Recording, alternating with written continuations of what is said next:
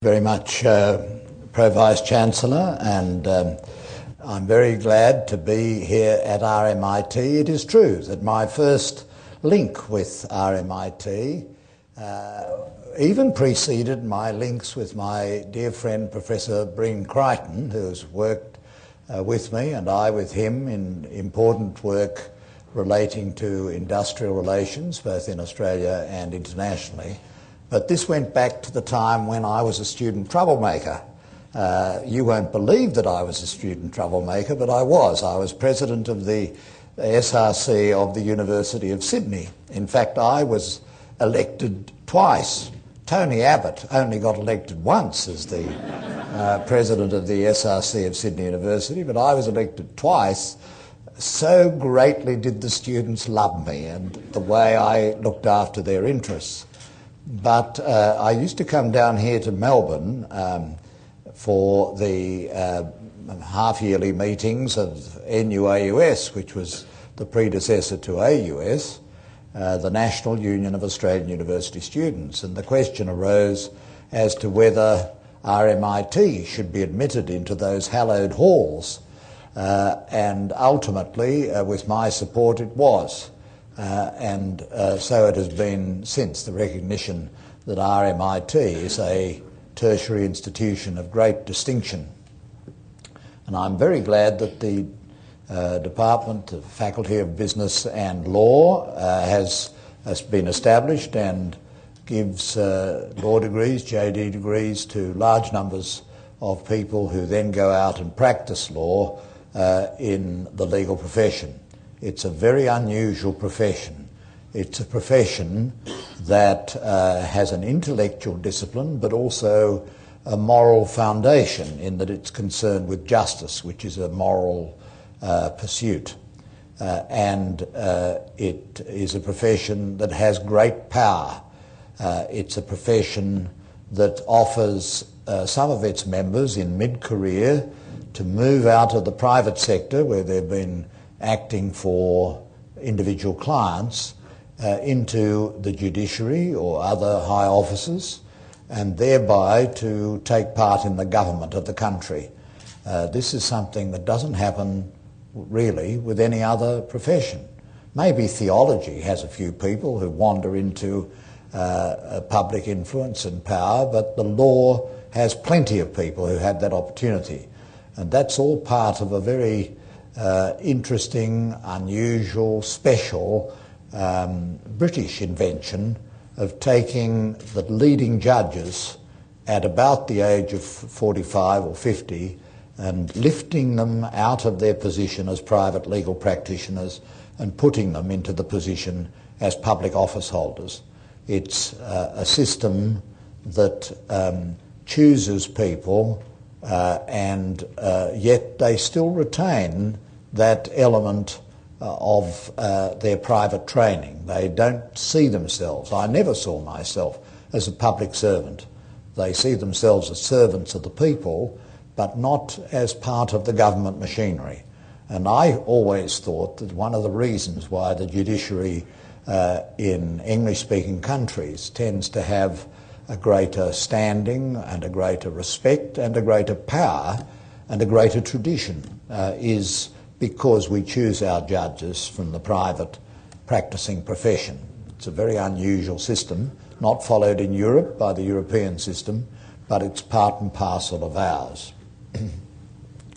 Now, I said that today I would speak about inside the High Court of Australia, and if anybody is here hoping for salacious scandal after the kind that we've grown to watch and love in the federal parliament, I'm afraid you're not going to get it. And if that's what you're here for, well, you may as well pack up your bags and just go home. Because, boringly enough, the High Court of Australia, like all the courts that I've served on, is a community of very serious-minded, hard-working, disciplined and highly focused individuals who are performing a very difficult, responsible, demanding job. I was appointed, as the DVC has said, to the Arbitration Commission and then to the Law Reform Commission Some people unkindly have suggested that I took the Arbitration Commission because I was about to go off and become chairman of the Law Reform Commission. But that isn't so. I had practiced in the area of industrial relations, and I just assumed that that was what I would be doing for the rest of my life. The Arbitration Commission, back in the year 1975, when I was appointed, was an extremely powerful and important national institution, and I was perfectly happy to be appointed to it. I knew the work, I felt comfortable in it, and that's what I was professionally trained for. But then that great Federal Attorney General Lionel Murphy asked me to serve as the first chair of the Australian Law Reform Commission, and the story is told in A.J. Brown's book on my life, Paradoxes and Principles, and I was very reluctant to take the post. But there happened to be in town at the time one of my successors as president of the SRC of Sydney University, Geoffrey Robertson QC. And he told me, you've got to take this. This is a wonderful opportunity. It's a new institution. Lord Scarman has done wonderful things in England in the Law Commission, and you should accept it. And so greatly reluctantly I took the post, and I served in the Australian Law Reform Commission for about 10 years. My life has been a period of 10-year cycles. After that, I served in the Court of Appeal of New South Wales, to which I was appointed in 1984. And the Court of Appeal of New South Wales is a full-time appellate court. It's a very distinguished court. All of the judges of the court were older than I was. And when I came, it was a slightly rocky road for a little while, until they came to the conclusion, I believe, that I was a hard worker and congenial colleague, and that the court would go on with strength, as I think it did. The position of the president of a Court of Appeal of a state, particularly the busy state with a lot of appeals, gives the office holder an opportunity to perform the duties of an appellate judge, which is a very special function. It's a function that involves looking at the particular case, but considering the particular case in the context of the legal system and the legal principles and the policies behind the law that are at stake.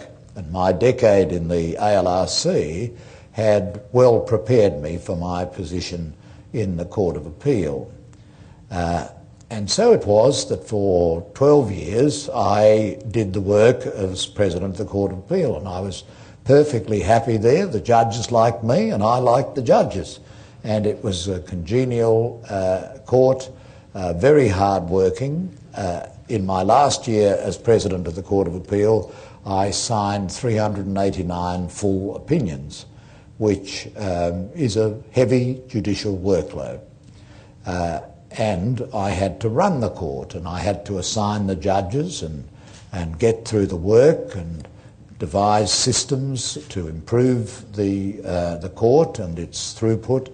And that's exactly what I was doing on the 12th of December 1995. I was holding a consultation with the legal profession for the purpose of improving the outreach of the Court of Appeal to its clientele, and trying to find ideas to improve our throughput and the efficiency of our production. And I knew at that time that Sir William Dean, a Justice of the High Court for about 13 years, had been just announced as the new Governor-General. He was to take office in February 1996. So on the 12th of December 1995, it was getting close and the government had to move quickly to fill the slot because an election was pending. The election, as we now know, was the election in March 1996, which changed the government of the Commonwealth with the defeat of the Keating government and the election of the Howard government. The decision as to who would replace Sir William Deane was in fact the very last decision made by the Cabinet of Paul Keating in December 1996, and the decision to offer the position to me was, I believe, the very last decision of the last day of the Keating administration. I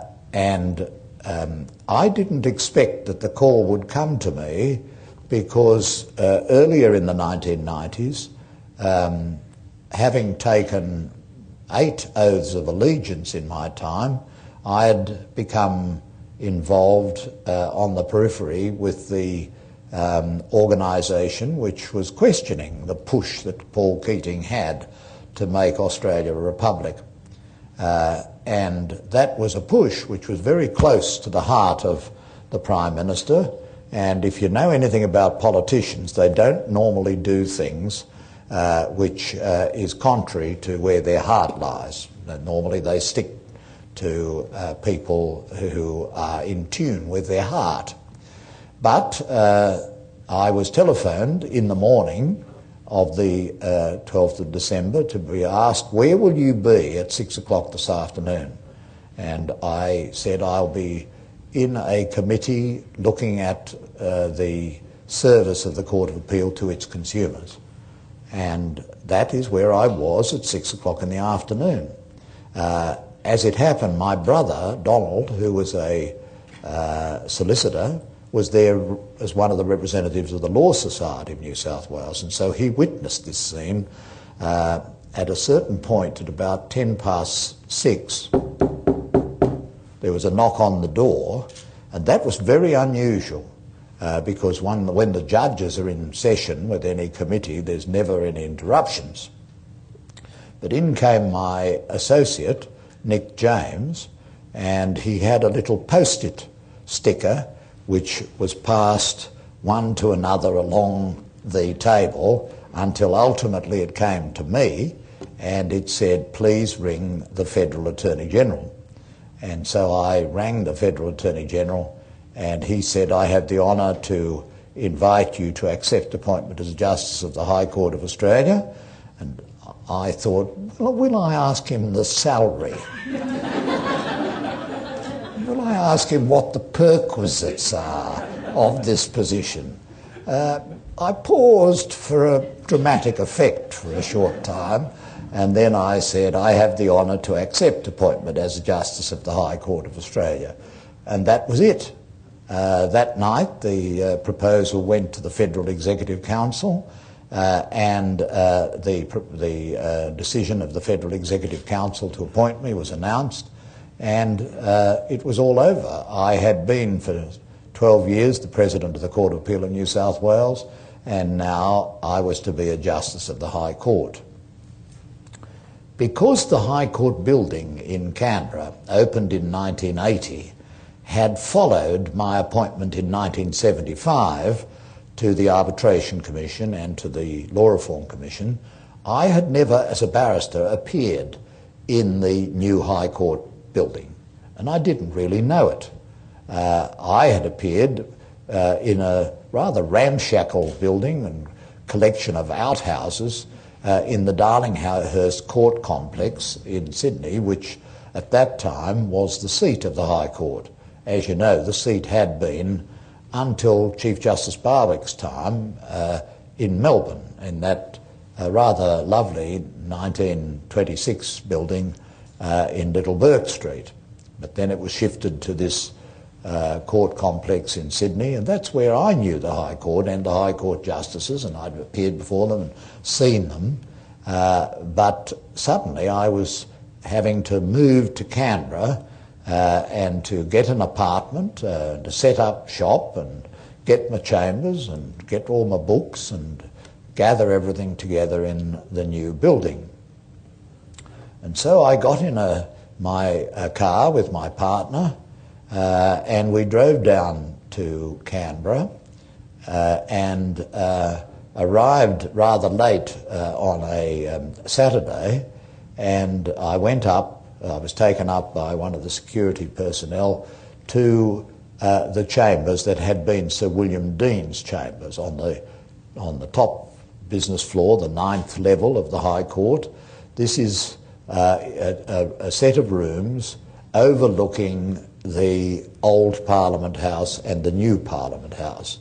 It has a magnificent vista of the Brindabellas in the distance, the official buildings, the administration buildings of the federal government, and the old and the new Parliament House.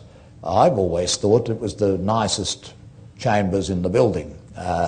The Chief Justice's chambers are on the other side, facing the lake, Lake Burley-Griffin. Most of the justices are on the right-hand side of the building, facing the airport, which is where they would love to be. Most of the judges didn't really like Canberra, whereas my partner and I rather liked living in Canberra, and the chambers were nice, and within a very short time my partner had acquired an apartment. He's very, very into real estate, very into property, unlike my ethereal tastes, which tend to be concerned with ideas and theories. He's interested in bricks and mortar, and so he secured a very nice apartment, and that was to be my life for the next 13 years. The room that I had, the rooms of the justices all have Australian timber. They don't have stucco or plaster walls, therefore there isn't a lot of space for you to hang things.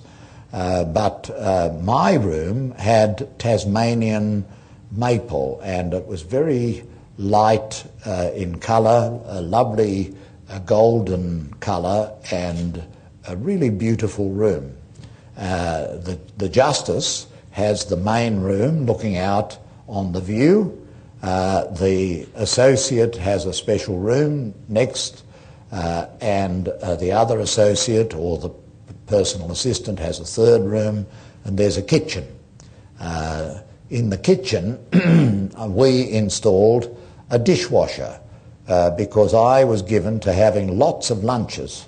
I didn't see any point in being in Canberra if you didn't offer luncheons to the parade of lawyers and professors and visitors who were coming through, and so I gave lots of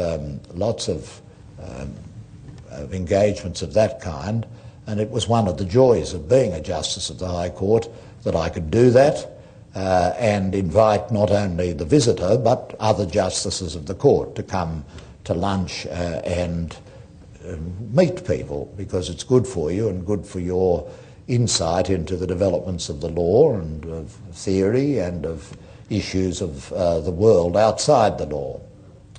The work of the High Court of Australia is, of course, divided into three parts, like Caesar's Gaul. The first part is the disposition of the special leave applications. That is a very important, though sometimes tedious, part of the work of the High Court. It's important because if it's an appeal and you don't get special leave, then you're never in the High Court, and therefore it's the end of the road, and it's therefore a very important part of the work of the court. The second part is the disposition of appeals pursuant to the special leave granted in the special leave hearings, and the third part is the disposition of the constitutional writs, which are the process under section 75(5) of the Constitution that permit a person who has a constitutional point to go straight up to the High Court, bypassing all the courts below. The High Court can, of course, send the matter to have facts fined or other matters dealt with to the federal court or to a Supreme Court of a state or territory, but it can take the whole issue, and if the matter is urgent and important, normally in our country the High Court grasps the constitutional matter and deals with the case quite quickly. The special leave dispositions involve getting every month a great pile of application books. It's a very big burden, and it's relentless, and it keeps coming at you like waves during my whole time in the High Court. 12 of these books, and they contain the matters that are relevant to the application for special leave, the legal process in the court below, the transcript or parts of the transcript that will be referred to in the application, the decision, the reasons of the judges in the court below, and short arguments, generally of no more than 12 pages, in which the parties put out their written arguments as to why they should be allowed, with the court under such pressure, to bring their case into the High Court of Australia. Now, some of the justices got their associates to read and analyse that material. I never did. I always read it all myself, because having sat in the Court of Appeal for more than a decade, and having in that court heard lots of applications for leave, although not special leave, I had a lot of experience with dealing with leave matters, and therefore I thought I could deal with it more efficiently by reading the file than by reading the file plus a document prepared by another mind which didn't have my experience. And so I would simply get there on the Sunday and start reading, and the reading of those materials and making sure that you weren't missing a point, making sure that the parties hadn't missed a point, and preparing for the special leave hearing, which would normally be on the following Friday, was quite a burdensome task for justices. Everyone has to do their fair share, and it's remorseless. I've described the process of special leave and the work of the justices and the work of the bar and the advocates who argue special leave hearings in a brilliant essay which is published in the University of New South Wales Law Journal. Share the knowledge, I say, and that's published in UNSWLJ, and it describes the special leave process. And if ever you have a special leave application in the High Court, it'll do you well to read that and to learn what is involved, and to understand that it's quite a stressful day, not only for the lawyers who have 20 minutes in which to try to persuade the court to let them come into the court. Quite a stressful day, even for the most experienced advocates. But it's also quite stressful for the justices, because they are conscious of the fact that this is the last hurrah, this is the last opportunity to get the matter into the court of final appeal. Later in the week, the presiding justice in the special leave panel, which is three justices are assigned to the panel, that judge will call a meeting of the justices, and they then come together in the senior justices' chambers, and they sit down and they exchange their impressions, they make comments, they say this is the matter that's important, or I don't think there's anything in this, it's a purely factual matter, and it may have been a wrong decision, but there's no important issue of principle, there's no constitutional question, and it's not a matter that attracts the grant of special leave. And then, on the Friday, the hearing takes place. Sometimes only two justices sit. That can occasionally signal either that the case is hopeless and is not going to get special leave, or that the case is clear and it is going to get special leave. So the mystery remains as to whether the case is going to be a special leave grant or not. And quite often I've seen judges, and I've experienced myself, changing my mind during the course of the argument because you see something new, or what you thought was important is explained away by the advocate. The oral advocacy is not wasted. This is a very intense process of 20 minutes. And it's quite interesting that I can say, I think, that although in the High Court the court had various differences, as is natural in the type of matters that get into the High Court, you don't get into the High Court unless the case is an arguable case. But on special leave there wasn't very much difference between the judges. Normally we could agree either that the matter was one suitable to a grant of special leave or that it wasn't. And it was rare that a judge, including myself, would dissent and express a view that special leave should be granted in a case when the majority thought it shouldn't. There are such cases, and they're in the Australian Law Journal reports and sometimes the Australian Law reports. For example, a case which concerned whether a prisoner who was in detention at Goulburn Jail should have a facility either to be brought to the court to argue the special leave or should have a facility of a video link to the court so that they, like others, could have the opportunity of arguing the case orally. That was a matter which I thought, in which special leave was refused by a majority, but in which I thought it was sufficiently significant to have the matter heard, and I explained why.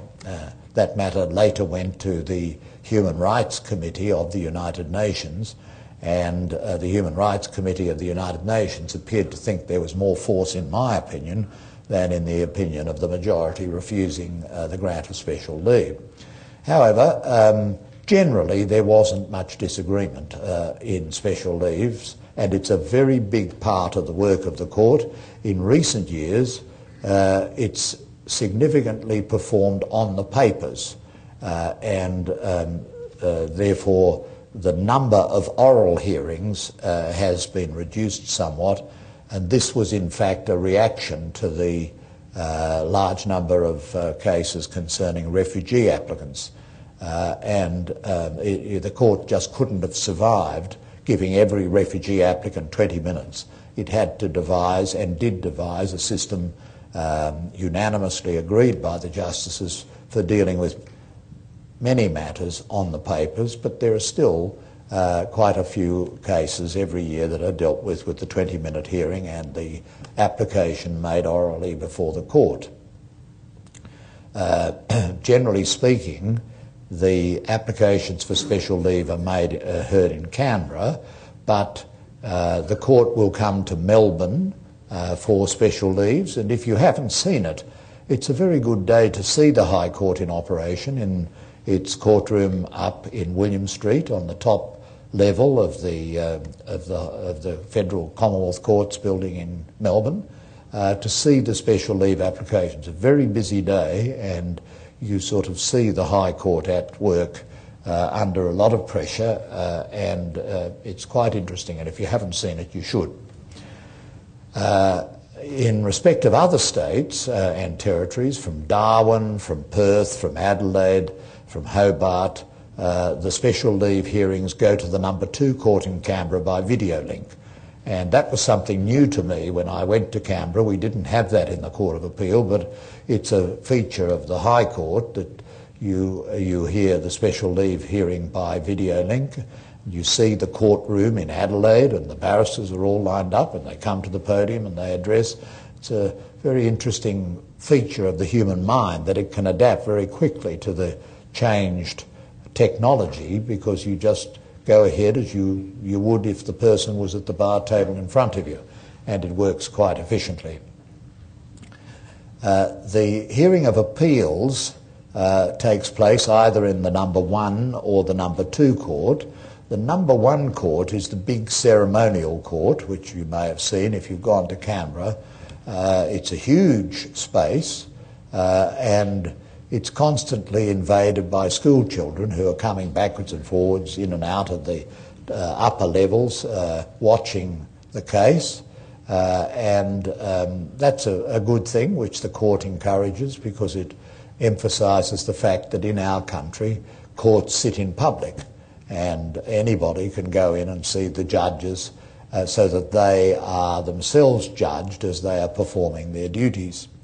The court will assemble generally at 10 o'clock and sit at 10:15. In that first quarter hour, there will be discussion about the case, because by that time all the justices will have read the appeal book and the written submissions.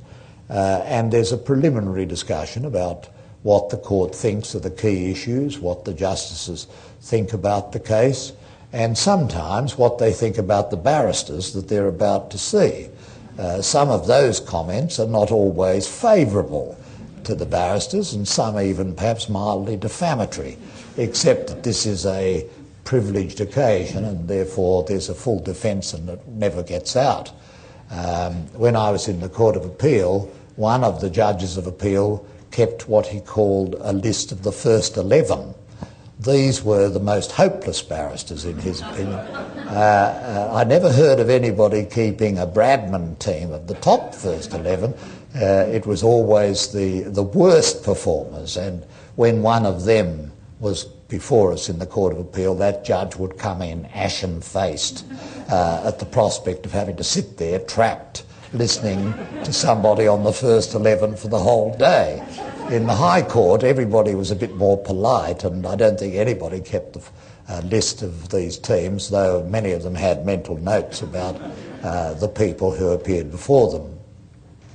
The truth of the matter is, some people have very great gifts as advocates, and they are really outstanding in the way they can synthesise hugely complex details of fact and law and present things very, very simply. It is a very special gift. Ron Caston of the Victorian Bar was a person who could do that, and he appeared in quite a lot of tax cases. He was an expert on tax law, but he also appeared pro bono in many cases concerned with Aboriginal rights. And he appeared in the Kuwata case, which is 30 years ago this week, which was the pre-runner to Mabo. And he also appeared in Mabo against Queensland No. 2, which is 20 years ago next month. And you're going to see lots of commemorative occasions, and I hope RMIT Law School has a commemorative occasion for the 20th anniversary of the Mabo decision, which is not only a very important legal case, but a very important case for justice in our country. Ron Caston was outstanding. David Jackson, originally of the Queensland Bar, was also very... I never tracked him out. I tried desperately to find something that he hadn't read, that he didn't know some small part of the appeal book or hadn't really fully appreciated, but he was always on top of it. Sir Maurice Byers was a great advocate. He appeared before me in the High Court in the Wick case and in the Court of Appeal on many occasions. Gavin Griffith of the Victorian Bar was Solicitor General of the Commonwealth. He appeared many times. Pamela Tate, now a Judge of Appeal in this state, appeared, and she was an extremely good arguer. And so by mentioning those few, I'm not excluding others, but you do get some who stand out as really, really able in their presentation of argument. And after the hearings in the constitutional writ cases or in the appeals, the justices will go generally to the chambers of the Chief Justice, if the Chief Justice is presiding, or to the chambers of the Senior Justice, and they'll sit around the table. Chief Justice Gleeson had been Chief Justice of New South Wales when I had been President of the Court of Appeal of New South Wales for 6 years when he came along. He and I had been at the Sydney Law School together and had shared notes, taking notes together, and so we knew each other very well. And he copied the technique which we developed in the Court of Appeal during my period as President. And so we would get into his chambers and there would be a big pot of tea and a big pot of coffee and raisin toast. I always found the way into the hearts of elderly judges is through raisin toast. It's not good for them, and they shouldn't be having it, especially with lots of butter on it, but they love it, and therefore they come together and they have raisin toast. Chief Justice Gleeson, who in other respects was extremely austere in his life and did lots of running and other such physical things, he used to also serve raisin toast after the tradition of the Court of Appeal in New South Wales, and that was something new. It hadn't really existed before, and we would talk about the case.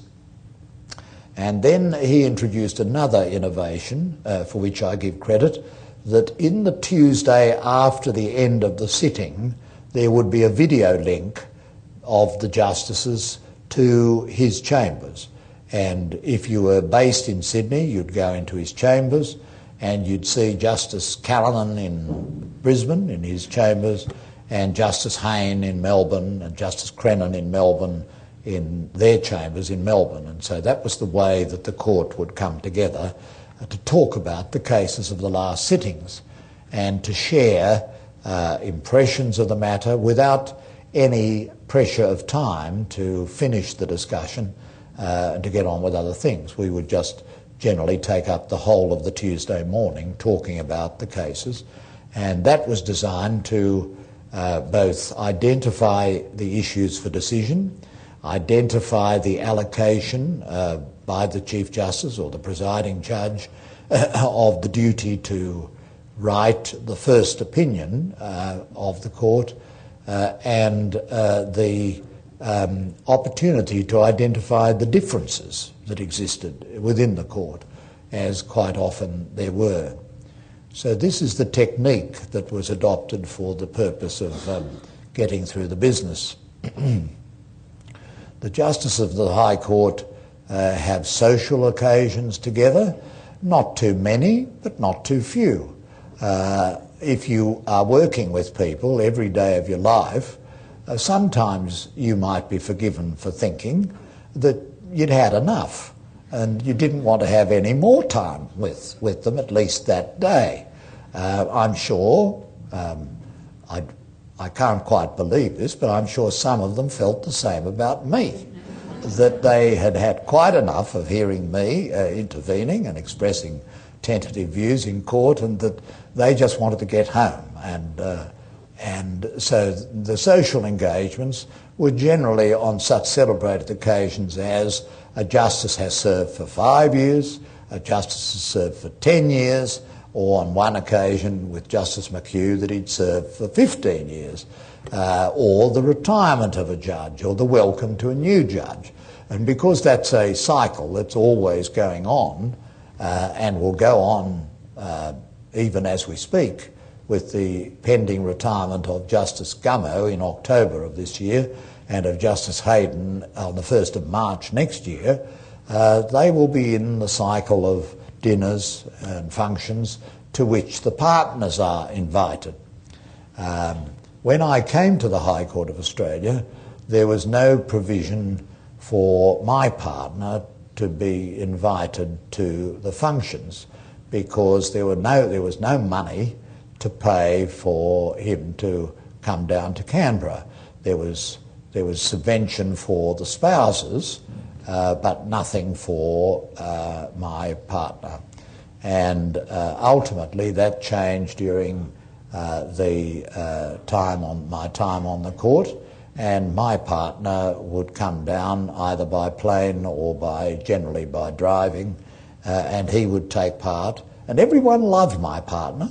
He's a very lovable chap, really nice people, and it was good for them. It was very good for the justices to have him there. Even people who, how will I put this, even people who didn't actually love me did like Johan. And that was a very important thing for the court, and it was relevant when later the question arose as to whether the Judicial Pensions Act should be amended to cover his position in case I were to perish and not be able to support him.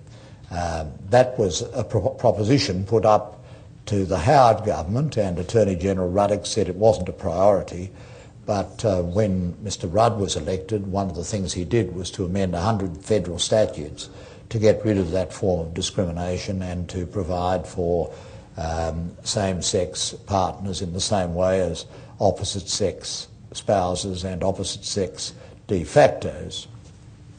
Now, all of this is told in an award-winning, prize-winning and very, very popular book.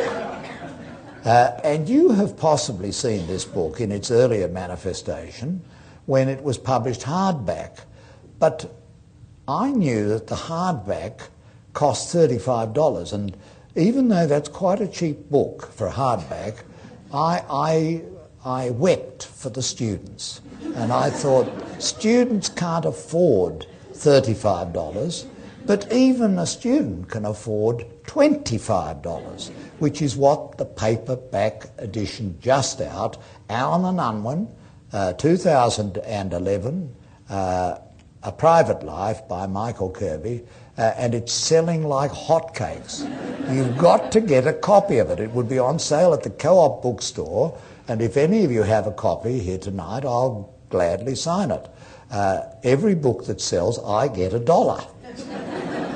So $1 out of 25, I mean, it's a miserable amount for all my blood, sweat, toil and tears, but it's all in there and it tells the background story, and that's what I've come to do today.